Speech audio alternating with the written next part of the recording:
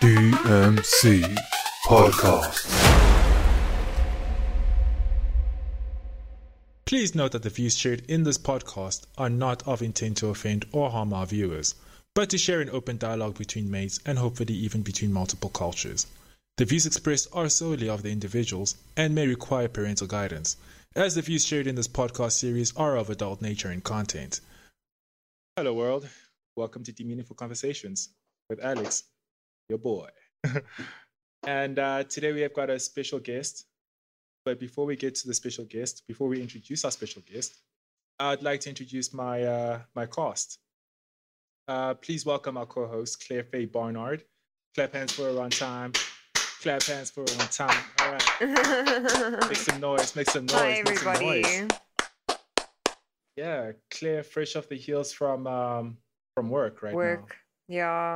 Yeah. Yeah, dude, out there earning that money. I mean, like, wow. Yeah. Modern day slavery for capitalism. Not really. Yeah, I don't know. exactly. I volunteered myself into slavery then because I was like, give me that job, basically.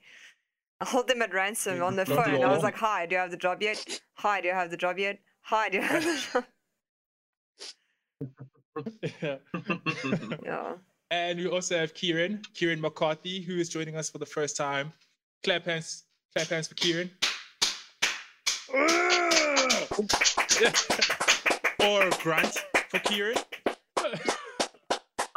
And they're radically awesome, amazing, phenomenal people. Yeah. Hey, a bit the humble greetings. Yeah. Rocking up with the whole hipster Jesus look. I like it. I like it. Appreciate it. Yeah, Thank you very much. It's real cool.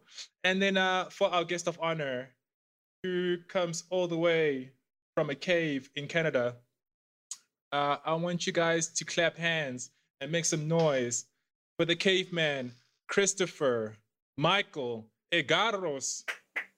Did I say it correctly? Oh my God! The first guy to get that name right. Roll the R. Props, respect. I had to practice it for like a week. I was like, okay, Egarros. That sounds good. That's it. That's how I do it. Brilliant. How's it going, guys? Christopher Michael Egarros is a stand-up comedian. He is an actor, a writer, a method actor, a voice actor, and he is the owner of a Facebook network called Must See TV, right? Where they do anime movies and TV series reviews. All the things, yeah. They've got amazing storylines, and as well coming up in I think either I think it's episode 8 where you guys are going to be doing the wrestling draft. So it's August 18th is the debut of HBW, Home Box Office Wrestling. It's our first attempt to do a fantasy booking wrestling promotion. So we're going to have 2 draft nights. We're going to have one for the male superstars, and we're going to have draft night number 2 a little bit later on for the female wrestlers. So it's going to be fun. Yeah, and we were talking about it the other day, actually. But before I get into this, right, actually, I would like to tell the story of how we met, which is really cool. Because you can't do that. Okay, Claire, we're going to mute your mic just for a minute.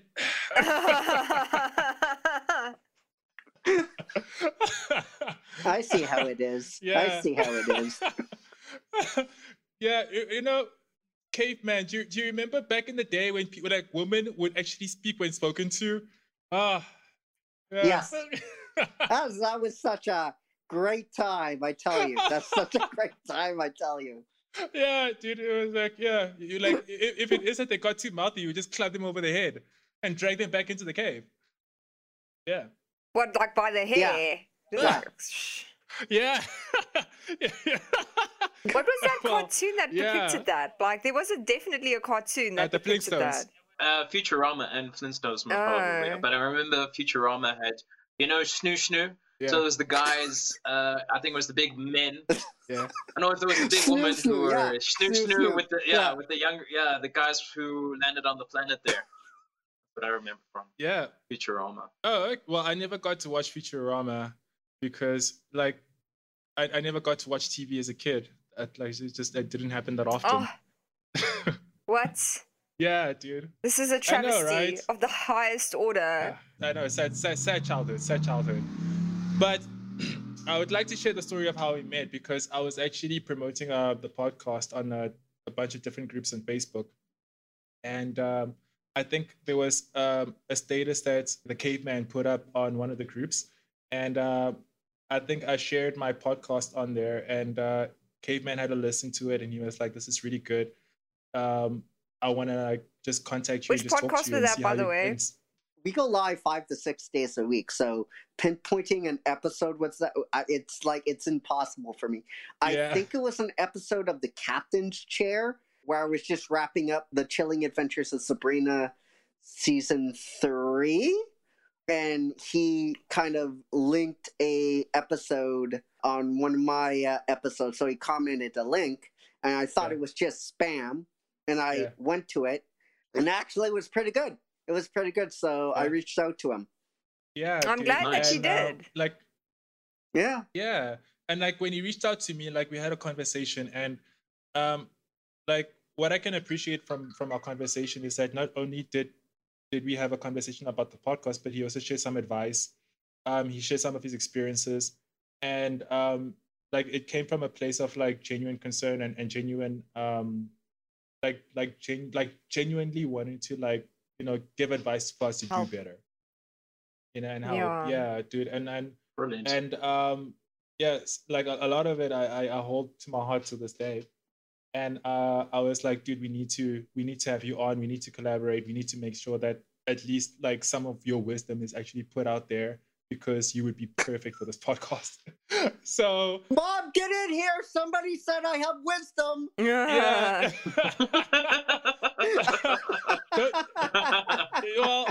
Don't good for you, son. Yeah. Yeah, dude. So yeah, welcome to the show. You're gonna feel right at home here. You're gonna feel right at home. So yeah, we had a conversation about this, right? I would like for you to actually share with us what you do on Must See TV for the audience that doesn't know. Yeah, sure. So my little buddy, my fuzzy buddy explained, I own and run a live entertainment broadcast network on Facebook called the Must See TV Broadcast Network, where essentially it's like a television network on Facebook, where you can find movie reviews, TV show reviews, after shows. Well, we go live 5 to 6 days a week, so we do movie reviews, after shows. We do audio narrative series where I take some of my spec scripts and I give an audio narration to them. We're in the middle of one right now. It's Storytime Season 3 Remastered, Pokemon Ash's Tale, rated 14+. It's about a hypothetical what would happen if Ash had its final journey into the future. Is very much adult, and it was something that I written. It was one of my first scripts I've ever written about like 8 years ago. We have that. We have something I just mentioned a little while ago called The Captain's Chair. It is a what-if scenario. What would happen if I was in charge of blank? Either it could be a movie franchise or a television series franchise.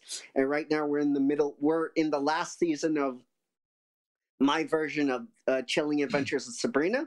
We're on to season 4, the last season. It's called The Year of the Wiccan. It is very, very, actually very, very cool. It's always interesting when I do this kind of stuff, because actually I have it in my head what it's supposed to look like, and then I just get into it, and the story says, you're going to go this way instead of that way. So it's really, really interesting. So we have that. We have shows that cycle out in and out all the time, just like Final Countdown, Top 10. It is a top 10 show. That's where we count down the top 10 of the Caveman or one of our freelancers' favorite movies. It could be a TV show, something like that. We have our premiere shows once a month, which one is called The Music Lounge, where we focus on music albums. We have The Page, that's our book club. We have our Magic the Gathering show called Planeswalking the Multiverse, which myself and wow, yeah, okay. Yeah, Kieran's a huge Magic of the Gathering fan. Yeah, Mike Hatcher, aka the Magic Historian, comes on and we talk about like lore of Magic the Gathering. Last episode we talked about Jace, the Planeswalker, the Charlie Brown of the Magic the Gathering universe. It was really good, and we have so much more. We have so much more. We're always adding, and of course, August 18th. Where we have HBW premiering our draft night, so that's going to be pretty fun. So yeah, we have that and more. Incredible. That's just a sample because we have so much more that we're always adding all the time. What I like about Chris, I love the way you move. I love the way you shake and bake. I love the way you do your thing because like you're versatile in how you present your show. And I'm not too sure if anybody else would be able to notice this, but from like, because you go live on Facebook and you go live 10 minutes before the show actually starts, and we actually see you walking in, sitting down, and then immediately engaging with the people. So not many people would actually realize that you might be blind because you actually get around, like you can see. Yeah. That's the great thing. Like people fall over when I reveal you're blind. Like yes. Yeah. What? Blind. Very much blind. I have 35% vision left. I have 35% vision left. Yeah. It's actually called RP Retinal pigmentosis.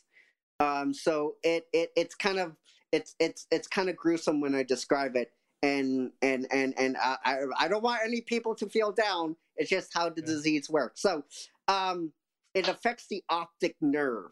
So what happens over time, and this is a little bit hideous and gross and disgusting, but as over time, little bit of it would flake off.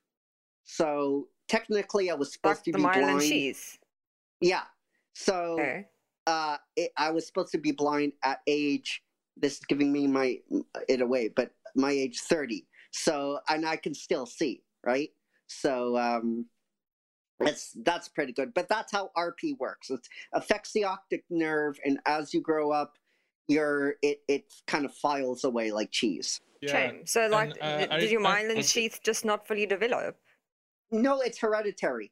It's hereditary. It comes from my papu, my uncle. Not my uncle, but my grandfather. So my son's not going to have it, but my great-grandson's going to have it. So it's just, it's so like intact. It would skip a generation pretty much. So like, in other words, like it would be like the host, the carrier, the host, the carrier. Yeah.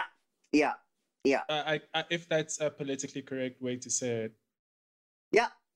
Okay. Yeah, because I didn't want to like offend anybody with how but people get freaked out when they watch the shows, right? And they're like, "You're blind." Okay. I need a drink. So it's pretty cool. It's pretty cool. There's a lot of questions because when I'm taking a look at a movie, right? So we're looking at The Northman tonight, right? And I'm going over my review with people and what I thought. One of the favorite moments I liked about this movie is about the lighting and how they were able to use the fire to dance around the actors' faces, and it was great. And when I describe it to my mom or somebody, it's like, "You're fucking blind. How do you? I don't know how this works." So yeah, it's really funny. Yeah. See, 35%. Well, what my brain actually does, it actually, I'm watching a movie, so if it's too dark or there's not enough context to what's going on in the scene, my brain actually scans it in my head, and this shades in the parts that I'm missing. All right. Oh, that's pretty incredible. Yeah. Yeah. Like cool. I think so it like that's basically fills in like, the picture that you can't see. Yeah. Or like fills in the picture, fills in the colors, or yeah. Yeah, okay, because I know Yeah, that it does indeed. There'll be those type of tests that people would actually put up on TikTok or social media where they put like a black and white photo, and then afterwards they'll put a dot in the center of the picture, and then they'll tell you to focus on that dot, and then afterwards it goes into a negative, and then it goes back into black and white, but then you see it in color. So like it's so well I'm glad that TikTok taught me something. I don't even have TikTok. I watch all the reels something. on Instagram a week later. Yeah, well, well, shame on you. Well, get TikTok. I don't support Chinese government. I don't care. Oh, okay, so you're gonna support the government that encrypts your data and then sells it. They're not allowed to, according to the Poppy Acts. Well, they don't really follow it. They don't give a shit about it. Yeah, they don't give a shit. They're like, we're gonna sell your information. We don't care who or what stands in our way. That's why I get calls from random people, telemarketers, and I didn't give my phone number to anyone. Yeah, exactly. Because the service providers have sold those numbers to those people. You know what I do if those people call me? Because I don't have Truecaller. So they call me and I tell them to fuck off. No, but like they're just doing their job, dude. Like, you know what I tell them? I'm like, listen, I've already gotten your product a week ago already. Like the person that called me before you, he's the one that got me to sign up with you. So I mean, you don't have to sell me a product that I already have. Yeah, I already have insurance from you, so don't worry about it. Why do all these colors sound Caribbean? You get all like from me, I get these telemarketers, and they all sound Caribbean, and they all sound like the same fucking person. And I'm like, where are you pulling these people? You know, I think it's because I think also in South Africa, in the first it's world like countries. Indian. No, but like in first world countries, they outsource those type of jobs because because they can't, like the people within those countries wouldn't really be tempted to actually go for those jobs because of the amount that they have to pay, the amount that they make pay. And it's also cheaper to do it overseas, etc. It's cheaper to do it overseas. That's why, for example, Dell actually uses Indian support, so majority of the calls go through to India for just say for South African or other international calls go through to India because they're cheaper in outsourcing with regards to support, and they're efficient and effective. As opposed to like South Africa, that is not. Yeah, precisely. Because over here we have to create jobs. We have to wait a while for. Yeah, because I think in South Africa it's all about job creation because we have the most amounts of unemployment, I think, in the world. Yeah, I wouldn't say the highest, but it's pretty high. It's massive. I mean, like we have the highest amount of grant given per taxpayer. All those lions are eating it up.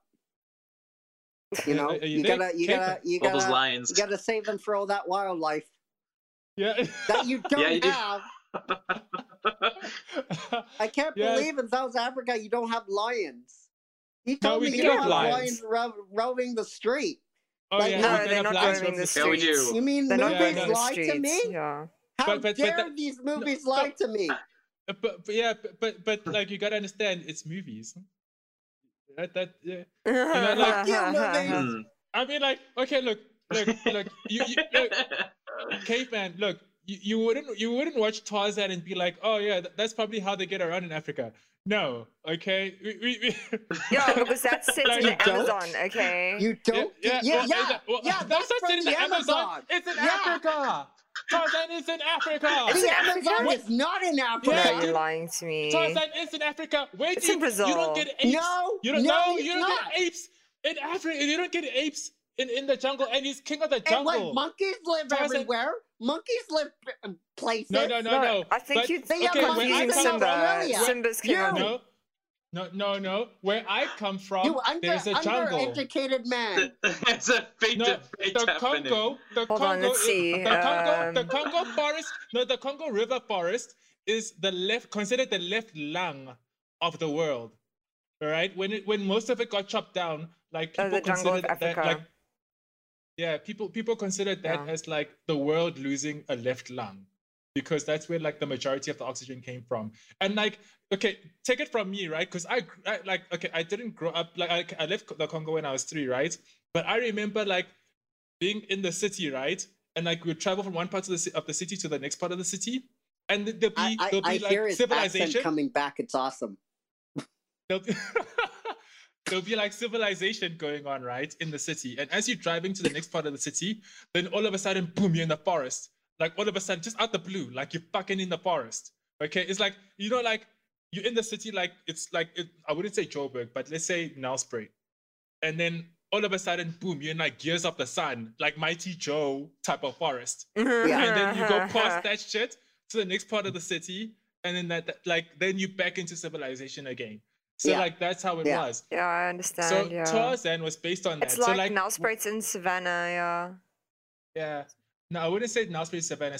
Like Nelspruit is a tropical area.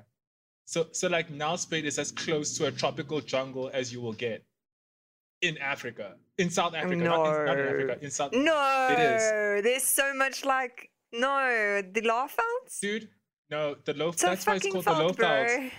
No, dude, it's called the Laufvelds because it's a low field. No, it's tropical, dude. We've got some tropical like weather, but we don't have like any fucking forests here. We do. Not like, in the city. Dude, Claire, have take you me actually there. looked? Just look around you. That's all you gotta do. You gotta just look around you. I'm like, blind, just asshole. shit I on can't the look around. Claire, unsquint your eyes. No, not you, Caveman. You racist bastard. You racist bastard.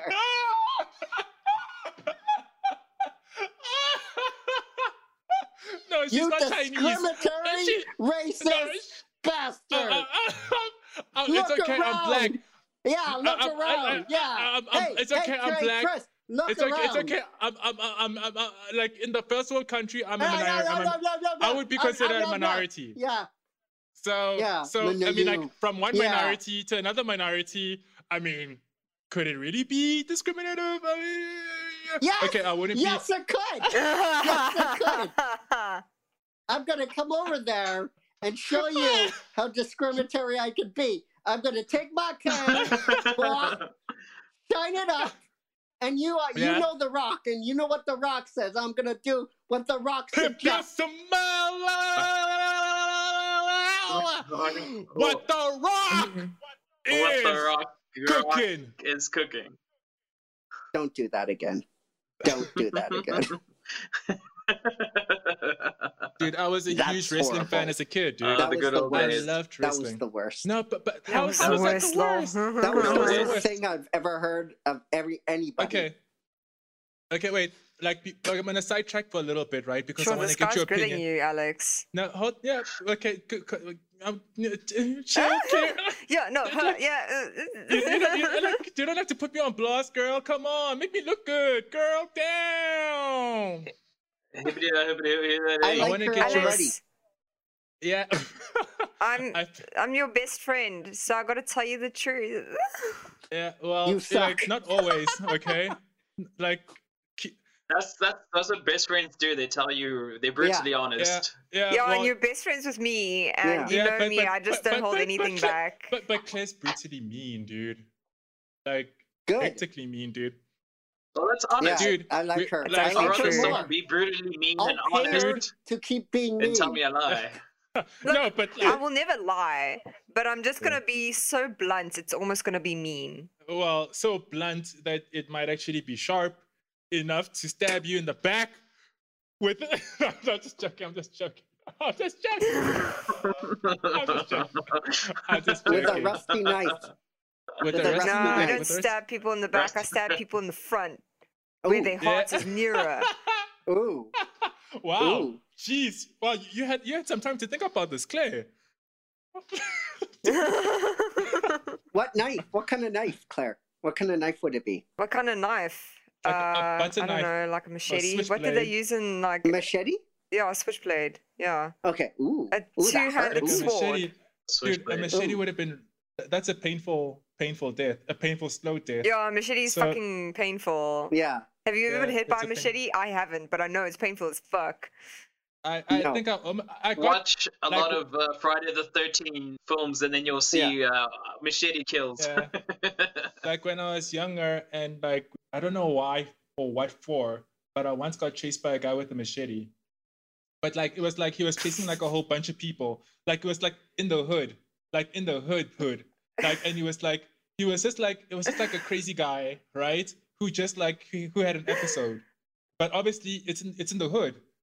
Nobody cares. Nobody cares about the crazy guy in the hood, right? Like they're not gonna get him mental health. So he was just like, I don't know what happened, but he got paranoid about something, and he was like, everybody's an enemy. So he was just like running through the hood, like just chasing people with a machete, dude. And I was over there like, holy shit, dude. And then like my brother like was with me, and he was like, dude, run. And I was like, wait, what are you talking about? Then he left. Like I just saw him like, meow, and like he was gone.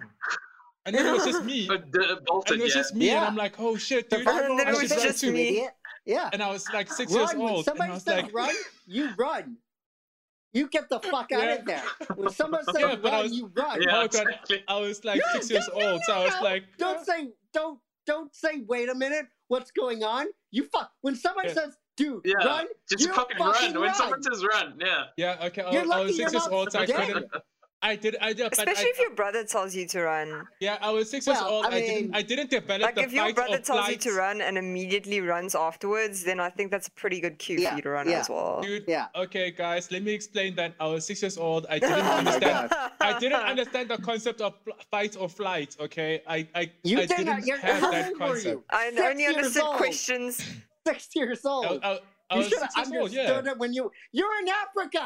How do you not Yeah. understand that? I was You're a in pretty dumb Africa, kid. dude. I was a Everybody pretty dumb kid. understands at 6 to run or life or flight. Everybody understands that. You're They probably understand the it from dumbest kid in experience. there. I mean, you're just telling the story, though. You're just telling the story of your brother saying run, and you're like, why? No, yeah, but And like, you're I just was like, sitting there Why? like What's Well, happening? lump on a Explain lump it to on a me, log. brother. no, but like, okay, so anyways, he ran, and then like, I was just the only one left, so then I just ran, right? And this guy was catching up, right? But I figured, like, Yeah, at what that wouldn't age, happen if you ran Holy with shit. him? Can I finish the story, Caveman? Shame. Okay, yeah, okay. Finish the story. Thank you. So I realized that the only thing that I needed to do was to make sure that like I outrun like somebody else, or like I had to put down a sacrificial lamb. So I tripped some kid, and then like he stayed back, and then I just I just carried on going. I was 6 years old. Okay, I knew. Okay, look, it was a panger. Yeah, Survival of that's the smart. That was fittest. smart, Survival of the dude. fittest. That actually was smart. I This had guy's to. good. I This had to kid's figure. gonna get cut like a fish, not me. Yeah, exactly. So I was like, okay, but he didn't get gut like a fish. Okay, I should let you guys know. Okay, he was okay. Everything was Okay. fine. No. He ran past him. It's all good. But I was safe, and that was good enough. I was safe enough to get into the gate. Yeah, I was safe enough to get into the gate, close it up after me, and then like he just carried on running after other people. So yeah, dude. So That's hectic. That's crazy. That was my experience. So do you know what happened to him? Yeah, Think I what know happened the- to him? I've got Yeah. no clue, dude. To the crazed machete running. I've got no clue. Did he die? okay. What? Probably have to do some I research don't on know. it. Like there was I'm sure he probably got shot or tasered or something. there was at some point, right? Like where he like Hmm. like he tried to beat up some dude that tried to molest him or something like that, or yeah, take advantage of him. Wow. Oh, Yeah. hectic. So It's one like of those I know that episodes. yeah. Oh shit. So I think like yeah, but that one was that's justifiable because like he Yeah. got he got forced upon. So Yeah. So I don't know what happened to him after that, But yeah, dude. So yeah, like the last time I heard about it. Yeah, but anyways, back to the podcast. We digressed Hectic. hectically from it. Yeah, moving on. I wanted to ask Caveman, okay, the origin story of the Caveman, right? How did it come about? Yeah, sure. How did it come about? How did you go to implementing it into what you do on my CTV network and implement it so successfully that it was received well? Right. Sure. So this happened probably 2000, probably in 2014, 2015, right before we actually started a YouTube channel. My phone kept, every time it would message somebody, it would message in monotone, right? So it, like, instead of like, here, can you be here at this time? It would say, here, can you hear at this time? It would do weird stuff like this. And one day, my friend says, well, what are you, a caveman? And then I just took it from there. I'm like, what about if I actually make a character called the Caveman? And the origin story of him, he was born over 5,000 years ago in Lithuania. So Lithuania, now called Lithuania, was something. It was called something a long time ago. And he actually was foraging for food. But the thing is, he's 5'2", and everything else was bigger than that. So he got frozen in a cave for that long, and he was actually unfrozen in 1804. He slowly he learned the language of the English slowly, and then he made his way to Canada in 1906 on a wooden sailboat with a 400-pound sailor named Mitch and his pet spider monkey named Baru. Where did Baru come from? Like, did he get frozen with the caveman? No. Where did Mitch come from? No, they met. Baru came about because it's so random, right? Like a 400-pound sailor named Mitch and a pet spider monkey named Baru. It's like, what? Yeah. Like, so I just added that into the elements. And yeah, that's how the Caveman came to be, and that's his origin story. Yeah. So, Yeah. That is incredibly creative. Does anyone else have like an alter ego / like character that they normally like refer themselves to, like especially in gaming or RPGs? Yes, on the network, I demand everybody to have a pseudonym, which is a nickname. We do this to protect everyone, because this is not a thing where just one person is watching. This is getting a massive amount of attention now. We're always growing leaps and bounds with every week, with every month. We're seeing tremendous growth. This year could go fuck itself, but just because I got sick 4 times in a row by people not choosing to wear masks. But we're seeing massive amounts of growth, and because we're seeing immense amount of growth, I knew early on I wanted some people that not particularly working in entertainment to have a pseudonym so they don't get accosted by people. You know, if you don't know who my co-host's name is, you can't seek them out, right? So we have our office crew. So our lead personality, his name is that guy. He doesn't work in entertainment. We have our senior producer. Her name is Salt, and she doesn't work in entertainment either. But they're 2 of my best friends. Like, both of them are basically my right arm. We have other personalities that do work in entertainment, and they also have pseudonyms if they wish. If you don't, then that's no problem, but it's highly recommended to you to have a nickname. It's highly recommended. So yeah, but they don't have characters like me. I'm the only one that has like a true true character. Or no, I'll roll that back. We do have a co-host. His name is Tyson Brighton, aka my son. And when he jumped on board. He said, "My name is your son, because I want to be your son in story, right?"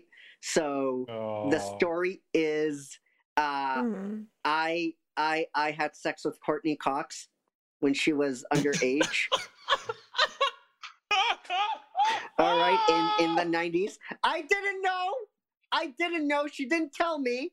We got married and we had sex, and we had a rendezvous. And after the honeymoon, I left. I ran, and she gave birth a couple months later, and that's now Tyson Breton, aka my son. So we have fun with that. We have fun. But you mentioned that like you would have to have your co-hosts and the people that you work with have nicknames. Yeah. To introduce, like when they introduce themselves on the show. Yeah. Has there ever been anything like past experiences that has led to like a compromise in their safety, or like has there ever been any death threats? Like, has it ever gone so far that like their lives have been at risk? Why would they need to have nicknames? Or would it be like online bullying? What would be the cause of it? It's just to keep everyone safe and to not have that happen. So, for instance, that guy, he goes to school. He's just a regular person. He's a regular person, man. And I love him. He's one of my best friends. I don't want him to get accosted online, or somebody come up to him randomly and say, "Oh, you said this on this show." I don't want that. So these people need to be protected at all costs, and the highest priority for me is doing that. So they came in a long time ago, and they came in with nicknames, so with pseudonyms. No, so you were looking into the future. That's understandable. Yeah. That is understandable. That they don't work in entertainment. From now on, you guys are all getting nicknames. All of you. Yeah, all of you. I already have a nickname. Fayflower. I already have my alter ego. No, it's not Fayflower. That's just for the normal people. I do have a gaming nickname. Yes, from Discord. Fade to black. Yeah, Fade to black. Fade. Yeah. And we've got Kiki. So that's perfect. Kiki Mac. Return of the Mac. Yeah, that is So Kiki Mac is actually my YouTube channel, and Kiki Mac is there was someone really special to me that called me Kiki, so I decided to choose the nickname Kiki. Yeah. So if people couldn't pronounce my name Kieran, I'll say, well, you can just call me, or they can just say Kiki. All right, I'm Irish. Yeah. I'm half Irish. My good. That's the reason why I can say Ireland so well. Like they, Ireland. Like when I say that, it's like, are you Irish? I'm like, no, I'm a quarter Irish though. So yeah. Brilliant. Yeah, we were like, okay, so myself and Caveman were having this debate earlier on today. And it's a debate about content creators versus what we do. And like the one thing that I can respect about the craft of the Caveman is that not only does he respect the art, not only does he take it seriously, but he values the art form, and he values hard work put into the art form. And he looks down on content creators, incredibly so. And I to a certain extent, to a certain extent, I do too, because I can see money-hungry people a mile away, and people that use clout or to gain attention because they've realized that attention is now a commodity that they can take advantage of. And that is something that I fucking hate the Logan brothers for. I hate them for it, because they're not using the platform that they have to build a genuine connection with people.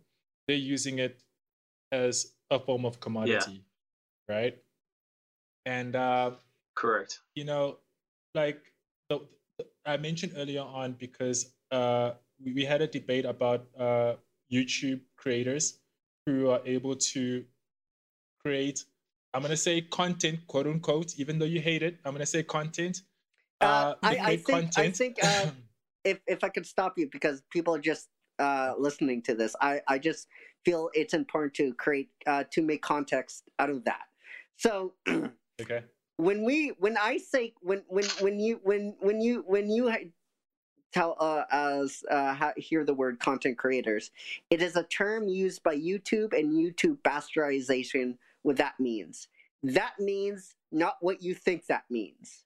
Okay, it's used by YouTube as for YouTubers to make them feel important, and to an extent, that is, when I say content creation, that sounds important. But a content creator, to me, what a content creator is someone who is not experienced. Now, am I saying you can't be successful while being a content creator? Absolutely not. There's been tons of examples. But what I'm saying is a content creator is a amateur. A content creator has to be on 30 million different platforms to stay relevant. They don't. They don't. They go to the audience. And the big difference between me, an entertainer, and them is we make the audience come to us. So, for instance, I'm on Facebook. I'm always going to be on Facebook until my audience says otherwise. Until I get something saying, we would like you to be on Apple Podcasts. Until that happens, I will remain on Facebook, my Facebook, the network, right? Not before, right? So no, that's but that makes sense. I think that's important. Of course, and I completely agree with you, and that makes complete sense. And I'm not taking the facts away that a content creator can be successful, because we've seen the Paul brothers gain a lot of money and traction from this, with very little talent being involved there. But look, what I wanted to highlight is that there are some content creators that they respect the arts and they do what they feel like they need to do in terms of like expressing themselves without compromising who they are. And it took for us, right? Because we started off this podcast very, very early. And we started off with just me and Claire figuring things out. And we got to a point whereby we were able to figure things out and come up with a model, a business model, as well as a program model that actually worked and that we felt comfortable with, and that we were able to include people in. And when you watch the show, you genuinely feel like you're part of the conversation, whereby you feel involved, and it's like a podcast. It's like a proper podcast.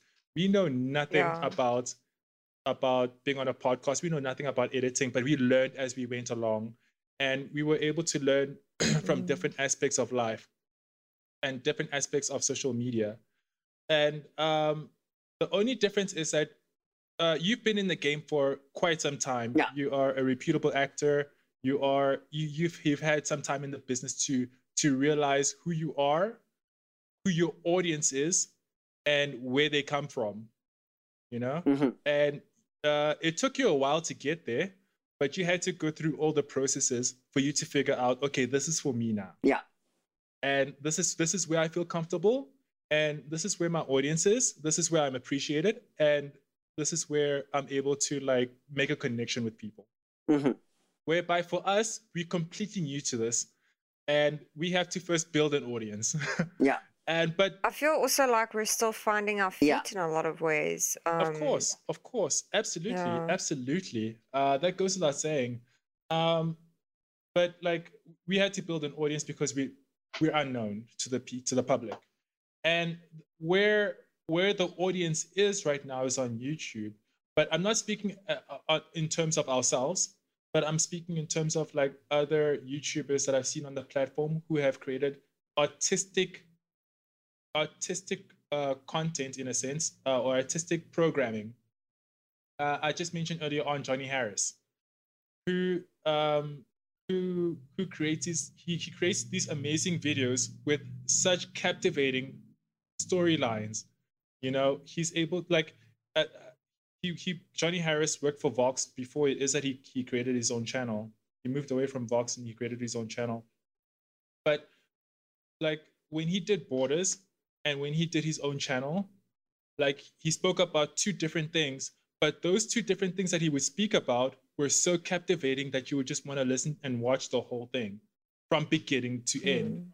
You know, I remember watching an episode of Borders, my first ever introduction to Johnny Harris, and it was he was speaking about Colombia and what is happening in Colombia, not Colombia, Venezuela, and he started off by he first like he went over to Venezuela and he actually showed up there.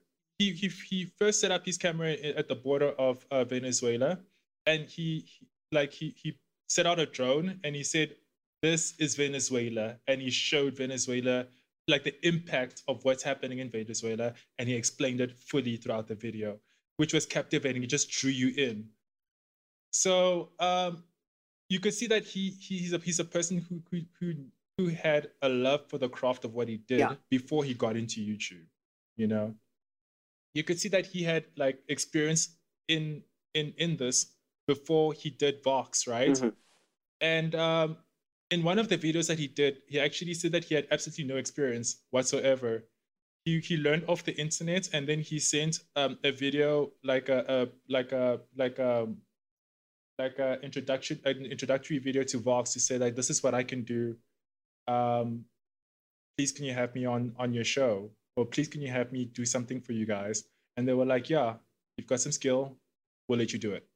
There are gifted people out there on the tube who are able to respect the craft well enough to actually like, you know, care about what they do and present it well enough, which is what I wanted to get across. But please share what's on your mind. I do think there is a lot of people on YouTube that have crossed over from being a YouTuber and content creator, from being an entertainer and a performer. Channels like the Command Zone, Game Night, those people have been working in Hollywood for a long time. Channels like Geek and Sundry, they have voice actors and actors and writers and all that kind of stuff. Mike Hatcher, the Magic Historian, he is an entertainer. He's a true blown performer, and he's just hilarious in what he does. So I do agree. There's people out there that respect the craft and just they have that ability to cross over into being like a performer and a true blue entertainer.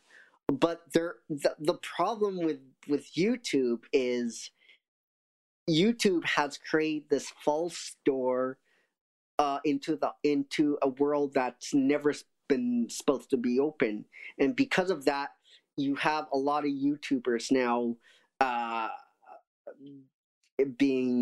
going through depression, mental anxiety. We actually had a couple of deaths in the YouTube world.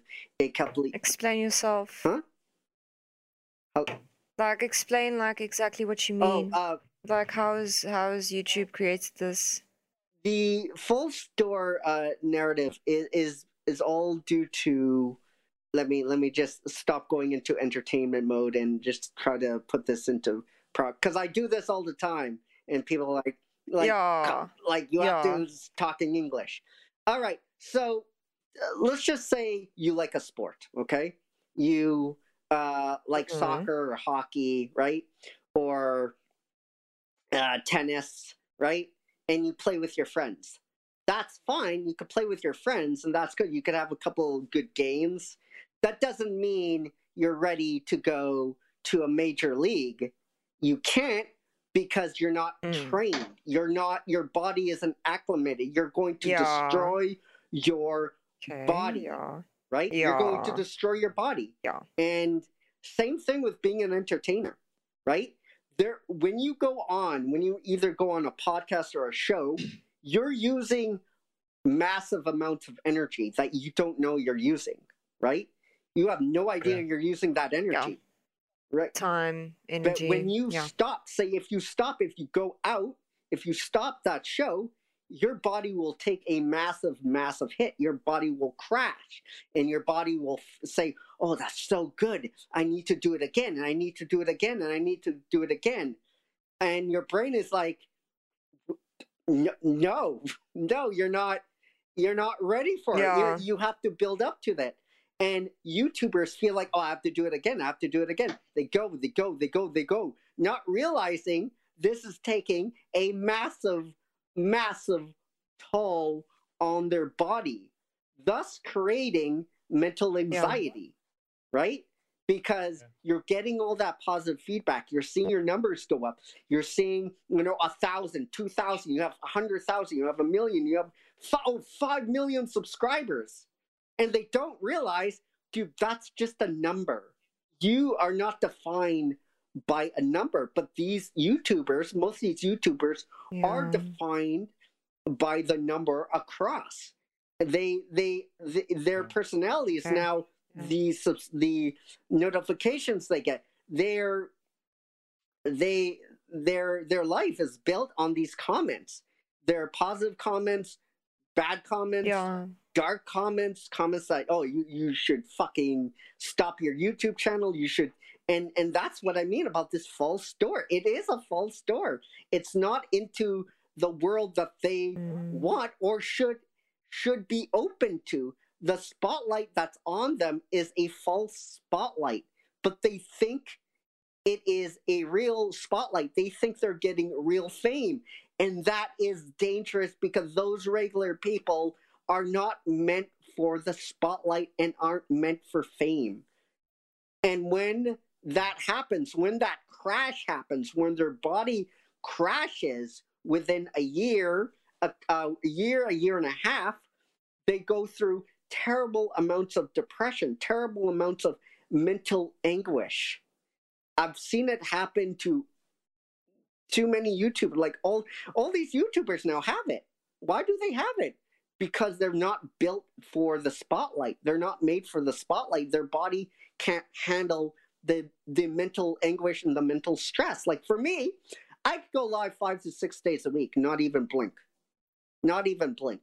Okay? And not even get tired. Because I've been doing this for 15 plus years. My body's been acclimated to, in condition to do this. A regular person is not. They may go on adrenaline and all this stuff, like I mentioned, for a month, a couple of months, it's fine. But when the crash happens, and believe me, it's going to happen, it's going to leave the YouTuber in a very, very dark place. And we see it all the time. And that's why I mean a full start, because of the door to fame that's not even there. Yeah. If that makes sense at all. Yeah. No, it does. Yeah, it makes a lot of sense. Makes a lot of sense. And I think that could happen regardless of which industry you're in, though. Because I think it happens more prevalently in YouTube, because you could go from, humble beginnings to going viral and then getting huge numbers, and the fame and all of that starts happening. I'll give you one example. I could give you one example of this. His name is totally not Mark, if you guys recognize the name. And he's a person that does Dragon Ball Z commentary. He talks about Dragon Ball Z manga. He talks about Dragon Ball Z. And one day, Dragon Ball Z, Toy hit him with a copy with, let me see. copyright infringements. 100 copyright strikes on his videos. His videos didn't have any Dragon Ball Z like video music or whatever. He was just talking about Dragon Ball Z, but Toy hit him with these copyright strikes, right? And you saw the literal deterioration of him when he was giving updates, right? And he was talking about, you know, if somebody like Stephen Colbert talks about Dragon Ball Z, Toy doesn't do anything. But if I do something on my channel about Dragon Ball Z, they hit me. And that is a perfect example of the false door. Yeah, Toy isn't going to go after Stephen Colbert because he's a somebody. He works in entertainment. He has a show. He has millions and millions and millions and millions of fans. Toy wouldn't dare go after Stephen Colbert. They go after you because they can. And that's gross, and I agree that's wrong, but that's just how it is. And that's just a prime example of somebody just not knowing enough and shouldn't be in the position he is, because when something like that happens, he's not educated enough, he doesn't have the strength to comprehend what's going on and why am I being picked on? Why doesn't they do this to this person? Why do they not do it to this show? Because they're a somebody, you're a nobody. And that's one of the examples I can give out. Another example of the other way going about, Benny the Comic Storian. He's a comic book audio narration channel, right? So he got copyright striked a bunch of times, but because he's an entertainer, he said, "Look, I'm getting copyright striked, but we're gonna work around it, and I know that's just how it is. I'm a smaller fish than all of these other cats, but we're going to work with these companies and try to please them." And that's just a person knowing how the cookie crumbles, right? He knows that, yeah, dude, I have a YouTube channel. I'm essentially just a guy with a number behind my name. That's it. So those are just two examples of one axe going one way and one example going the other way, if that makes any sense. Look, it does make sense, but I think that could be an isolated incident, possibly. I know that there's a lot of cases like this as well, but the reason why it was so heartbreaking for it in this particular case with the Dragon Ball Z to totally not mark,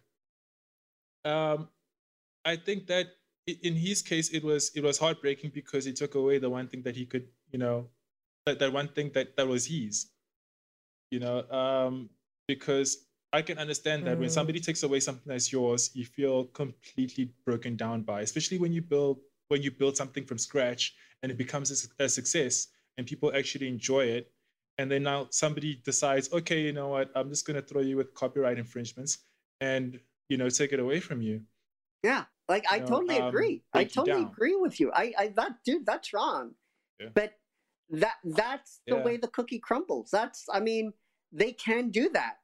And you got to be aware of it, and you've got to adjust. And he's like, I built my business around this, and that's just another instance of somebody not knowing enough. Like, why did you build your thing around something that Toy copyrights people all the time for? Whether you have the music or just talk about the show. I mean, that's just how it is. That's just that in people in entertainment, they know that. We know that. Now, obviously, I'm a very smart man, but I still try to have copyrighted music. I will freely admit that, but I know, and I have my team saying, "You know better than that. Get it off." I'm like, okay, it was really cool, but that's me going, I know, and that's why YouTube should do better of a job doing more. It's like, look, don't do this as your full-time job. Like, do not do this. Like, don't do this. Yeah. Right? And it's YouTube. I freely admit this is 100% YouTube problem. YouTube has put themselves in this position, right? Before, YouTube was just like sharing pictures of your cat and sharing videos of your cat, and then it evolved. It's like Uber. It's like Uber. Uber, before, it was a something for you to do on your side, but you have people now doing this as their full-time job, which is fucking insane and stupid, right? So YouTube is, I freely admit this is YouTube's fault, right? Yeah. I don't know if it's YouTube's fault, because the thing is, like, YouTube is just a platform. It's a place where it's like, you can do this, and like, yes, okay, you can develop fame, or you can make it your full-time job, although most probably you should not do that. But it's not YouTube's place for them to say, no, don't do that. That's fair. You know, they're not telling you, okay, well, they're telling you, okay, don't show blood, otherwise you're going to get demonetized or whatever. But they're not telling you not to show blood. You understand? So they can't tell you, like, what to do. They just can say, okay, we're just not going to pay you for this, but you can still do it. You can still do whatever you want. Yeah. They're not your employer. They're not your mother. That's a fair point. That's a fair point. And I would say to that, then maybe they shouldn't monetize anything then. Like, that monetization is like, you get 0.1% of a cent. And like, I feel like maybe if YouTube wants to cut back on this, and obviously they don't, they want to expand on this, they should have it so people can just make the videos and not worry about like monetization. Like, don't worry about it, because that leads into like, you know, oh, I'm getting monetized, and, you know, oh, I'm going to be famous, which, you know, that's as we talked about, that's a problem.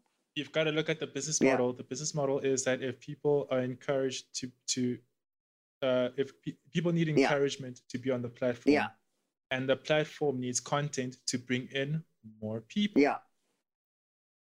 So the only way to encourage more people to come in and watch is to encourage more people to then create.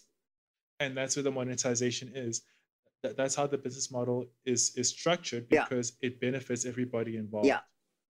That is the business model of YouTube, that encourages more of this line of thinking, and encourages like this type of just people pushing out whatever and just like, you know, seeing where it goes, and trying to push the boundaries of how far they can take things to gain attention, because attention is the commodity. You know, once you have that attention, then you can do a whole bunch of things with it. Like, they turned it into a business venture pretty much, where YouTube is just like, they're hardly getting money from YouTube anymore. You know, it's now turned into an endorsement deal, or a sponsorship deal, or, you know, they push some product on you that helps them get rich really quickly. And that's also another problem, is that people get exponentially rich. There's no limit to how far you can take it. So people always want to see how far you can take it. That's fair. And like, the one thing about YouTube that people also like have a difficult, like, okay, YouTube is like TV, and it's like radio, and it's like a whole bunch of things, in the sense that when it comes to sponsorships, when it comes to endorsements, people care about numbers. So YouTube now becomes a numbers game, because how else will you be able to show success without it? You know, like, usually a lot of the times, even in radio, even in podcasting, even in TV, whatever the case may be, when you approach a sponsorship deal, they'll always ask you, what are your numbers? Will it be worth it investing in you? I'm sorry to cut you off. There's a difference between sponsorships on TV and ads, and sponsorships on YouTube. Here's the secret that no one will tell, but I'm gonna give it here. these sponsorships that they're handing out to YouTubers are a scam. They usually get between $100 to $500, and the YouTubers are usually happy with that, and they think that's real money. In a sense, if we break this all down, okay? If I'm in the studio and if I'm doing a show and I'm breaking all this down, right, to dollars and cents, right? That's nothing. Because I pay myself all the time. I watch my hours and all that kind of stuff. That if a sponsorship said, if a company said we're going to sponsor you for $500, that's literally nothing. That's probably that pays for the week. That's it. That's nothing. And these YouTubers, they don't do that though. They think $500 is a lot of money, which it's not. And it's a scam, and that's a scam all on its own. That's a scam all on its own. We're not talking about $100,000 these YouTubers are getting. We're not even talking about 10, 20, 50,000. We're talking about $100, $500, $600 max. And these companies, meanwhile, are raking in hundreds and hundreds of million of dollars off of these YouTubers. And that just goes to what we were talking about before about the imaginary door. Because if you're not trained, if you're not gone up and down the roads, if you haven't dealt with producers, directors, all this kind of stuff, then you don't know. $500 to somebody can be a lot of money. But I know that's nothing. That is nothing. So when Sony, so when Camcom, so when Nike reaches out to these YouTubers, so we're going to sponsor you, they might be doing it for $500, and that YouTuber might be thinking it's a lot of money and building their whole company around that, which is fucking dumb. Yeah, I can understand that the majority of these companies do exploit YouTubers on like giving a certain percentage while they profit millions from obviously people viewing the channels, and they obviously go, oh well, this guy is promoting say for instance just a Coke, and then people would obviously go and buy Coke. Yeah. And so obviously that would increase the sales in that company, but they're only getting a certain percentage of it. Mm-hmm.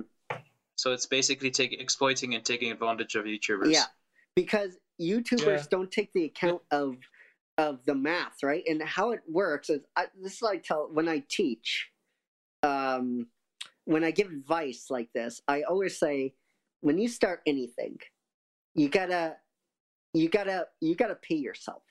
So measure out how much you're gonna give yourself an hour, right?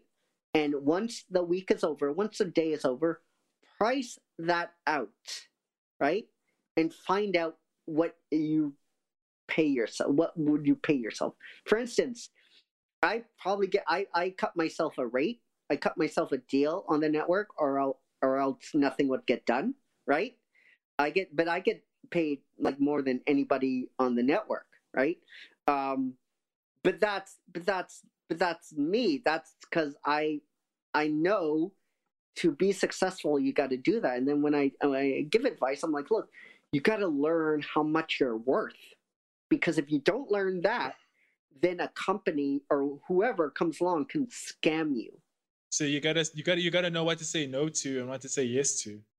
Yeah. For I'll give you an example. So a company that I will not name on this podcast reached out to me a couple of months ago and wanted to sponsor me for an incredibly low amount. I'm going to get the number here. Wait, I have it here.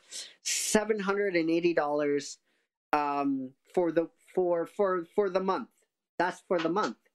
I said no. And they're like, why? That's a lot of money. That's not a lot of money. You make a lot more than that. That's not a lot of money. And I gave the figure of a sponsorship for the month of around $5,000. Still, that's cheap, but still, that's a lot of money. I could do a lot of things for that. And they're like, no. And I'm like, I guess we're done here then. So you got to learn. You got to know how much you're worth. That's good advice. Like this is the type of advice that I was getting over our phone call that I think is detrimental to anybody who's starting a channel out there and thinking that they can actually get rich off of this. You can't. It's just if you're not not passionate about this, if you don't enjoy, yeah, if it does happen, it will take forever. But it probably like most likely, million, like most probably, like you have a higher chance of being shot up into the moon or being shot up into Mars and surviving it than you do being successful in this craft or in this YouTube platform. I would say, you know, I would recommend if somebody wants to start a channel or any like that, go to open mic night or start from the bottom, because if you want to do this, you gotta learn the skills to make you be separated from everybody else, right? So you got to start from the bottom, and that's starting with open mic nights, and that's getting into performing and getting into entertainment. If you really want to do it, go up and down the road. Know what it's like to lose. Know what it's like to fail. Know what it's like to be in the middle. I've lost hard. I have lost so much. But that's good for me, because now I know what it's like to lose. And I know what it's like to succeed. And I can succeed without getting too big of a head. So I would say that. But that in itself, that is a long journey. If you want to start a YouTube channel, if you think you're going to be big and famous because of YouTube, again, that goes to the just the imaginary door that YouTube opens. You're not going to get famous. If you think you're going to get famous just based on the number beside your name, do something else, because that's false fame. Yeah. Like, I just want to touch back on something you just mentioned earlier on. You did mention that you've gone through a lot, like you've lost a lot. Are you comfortable with sharing like what you mean by that? Oh, like, sure. Yeah. What were the challenges you went through? In my YouTube channel, I'm not going to name names. I'm the boss. And sometimes back then I was too stubborn for my own good. But there was a time that we all went to a movie, and the thing was, when we did movie reviews, we did them on the same day they came out, which would be very, very, very popular in a sense of 150 to 250 views. So we went to the theater. We went inside and we watched Blade Runner 2049.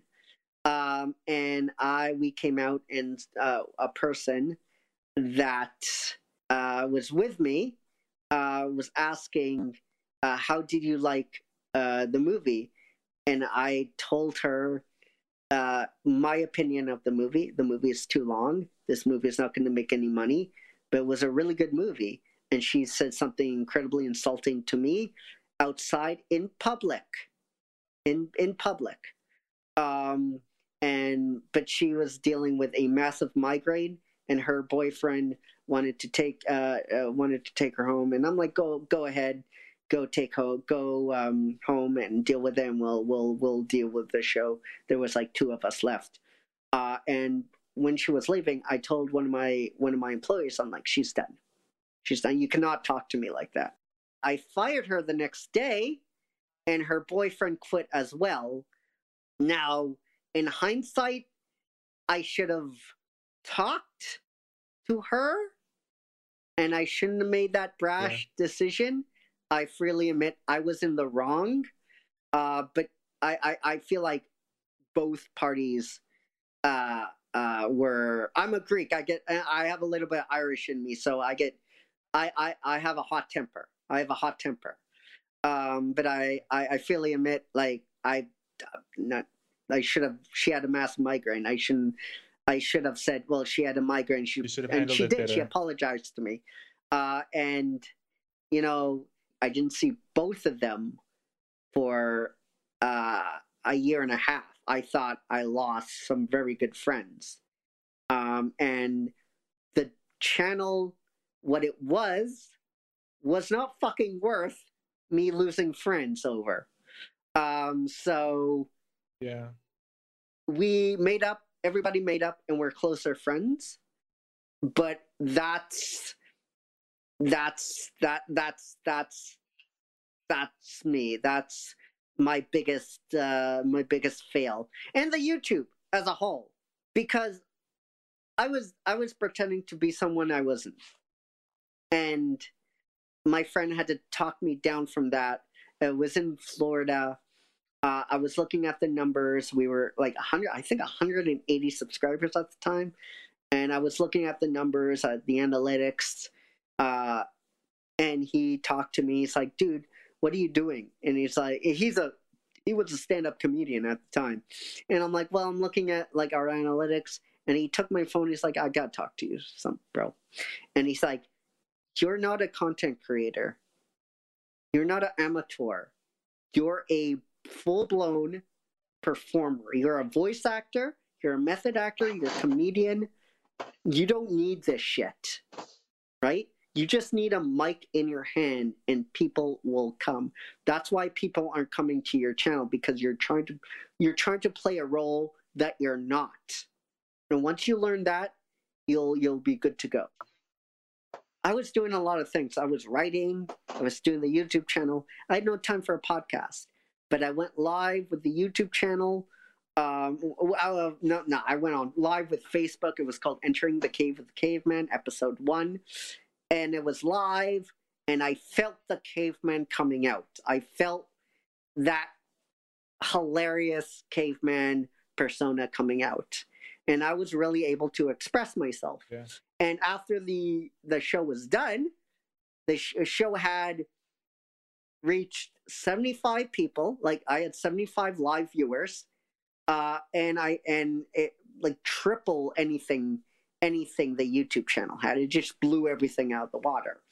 Then after that, I went forward with the podcast, as well as my other responsibilities. And I can remember this is before COVID. I was in my bedroom. I was looking up. Everything was going well on Facebook. And I just said, what about if I just have this idea. What about if we moved that idea that I have for the YouTube channel over to Facebook? And I'm like, that's going to be months of work. It's going to be hard figuring out the structure of everything. Should I do it? And as I was talking myself into it, I said, yeah, I want to do it. I want to do it. This is a challenge. Nothing is like this on Facebook. There's no one person, the place you go. There's no one group you can go to have movie reviews, TV shows, and all this kind of stuff and more. I talked with my senior producer about it, and she's like, let's give it a try. So we went about making must-see TV a reality on Facebook. And then the group came about because Facebook says, if you put this in a group, we won't bother you. Actually, we'll help you. So we put this in a group. And I started to get recognized by a lot more people. Nobody knew who I was on Facebook. And we've been doing that ever since. And we've been growing every month. And I'm really, really happy about how everybody seemed to like what we're doing. Now we have like art directors helping us that actually work in the industry. His name is Paul Ashley. Shout out to Paul. He actually works in Hollywood. He worked on some of the TV shows that people watch now. I can't mention because I'm instructed not to mention. But he actually works in Hollywood. He works in the entertainment business, and he works on our group. We have an actress, Lily Bowman. Shout out to Lily Bowman. She actually helps out in the network as well. We're just so fortunate for everybody to like what we're doing, and we're so thankful that people actually like the programming so far. I must say, like, I've watched your programming, and it's really good. It's really good. The way that it's put together. I mean, the business model of it is it's simplistically well put together, where it can be executed very, very well. And the reason why I like your show a lot is because it's similar to how I do things here, whereby like the people that are involved in this show are people that are close to me and that are incredibly passionate about what they do and about being on the show as well. I've got Claire, who's my best friend and who I love and care about, and she's part of the show, and she's been a part of the show from like the very beginning. And Brooks immediately from the first episode contacted me. He's our sound engineer and our editor, and he was like, I can help out with the sound engineering. And Kieran, who has been like an incredible support from the beginning as well, said, you know what, like I'll be on the show as well. I'll support however I can. And like the only thing was like finding the time and space and everything to actually get everything put together, because there's been so many factors that have stopped people from like being a part of the show, whether it's load shedding, a phenomenon that only happens here in South Africa. Yeah. Or there is third world problems, man. Yeah, third world problems. Or there's some form of event that stops us from recording, but it doesn't stop us from recording in general, period. Like we're still able to put together a show that we not only passionate about, but we're happy with.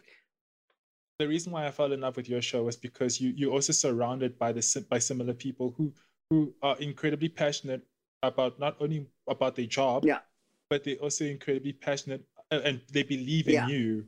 Well, thank you. The person who's put this whole thing together. Thank you. Well, and it's incredible. Yeah, I mean, like I don't want to like take too much of your time because I know that you do have a show to prepare for. But I did want to ask, right, before it is that we leave, what is the message that you would like to pass on to the people that want to do something similar to what we're doing? Just there's no substitute for like practice. Like practice. It's like everything. You gotta practice. And practice some more, and practice some more, and practice some more. It's rinse and repeat.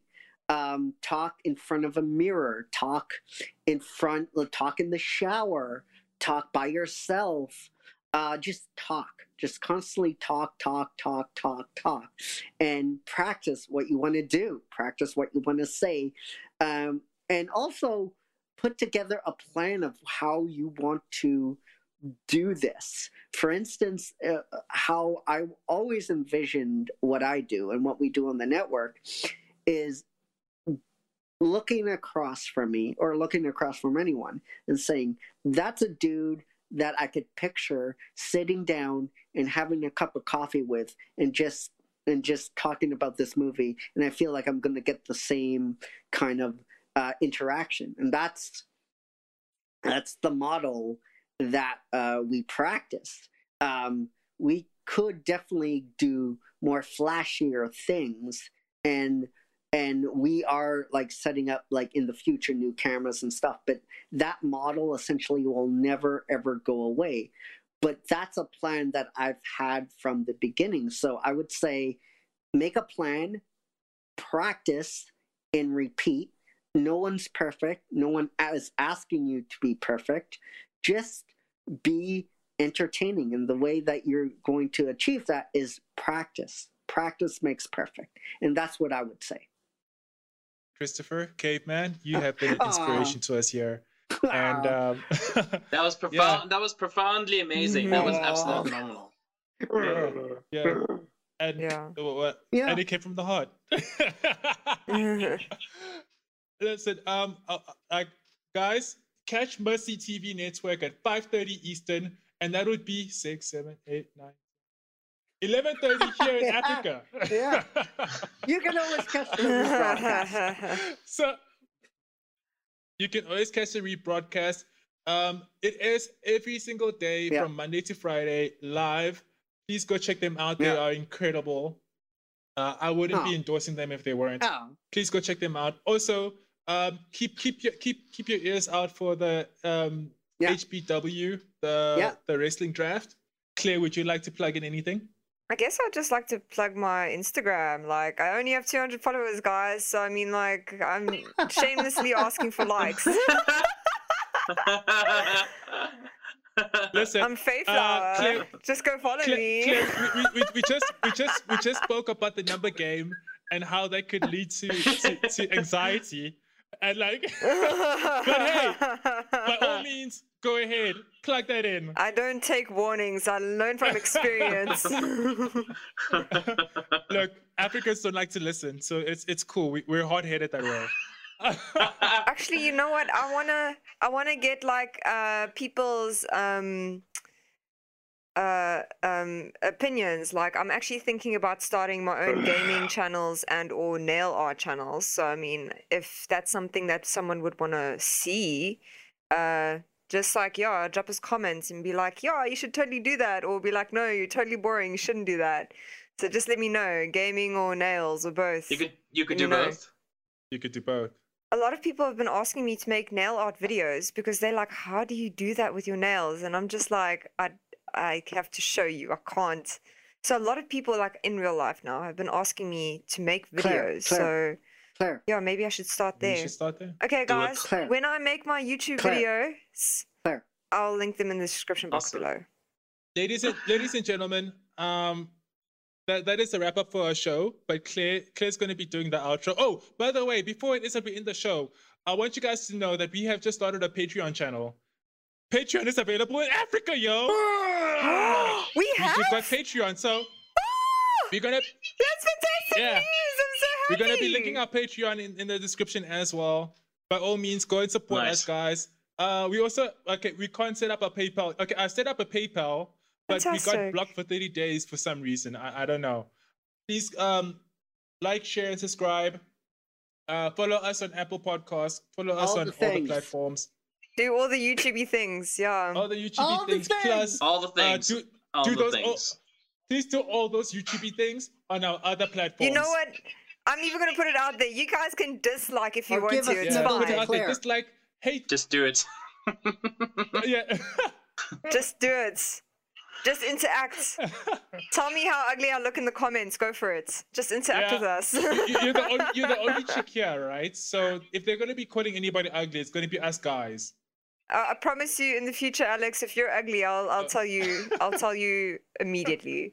Yeah, no, thank you for that. I know how much restraint that will take out of you. So, yeah. So, anyways, guys, thank you to Chris for joining us. Thank you to the Caveman for being a part of this. You know, reaching out to me like that, like the way. And it was a good time. It was a really great time. And reaching out to us like that, it was just amazing. Well, thank you guys for having me on. I appreciate you. Thank you once again. It's been fun. All right, guys. Thank you for tuning into this episode of Deep, Meaningful Conversations. And stay deep, stay you.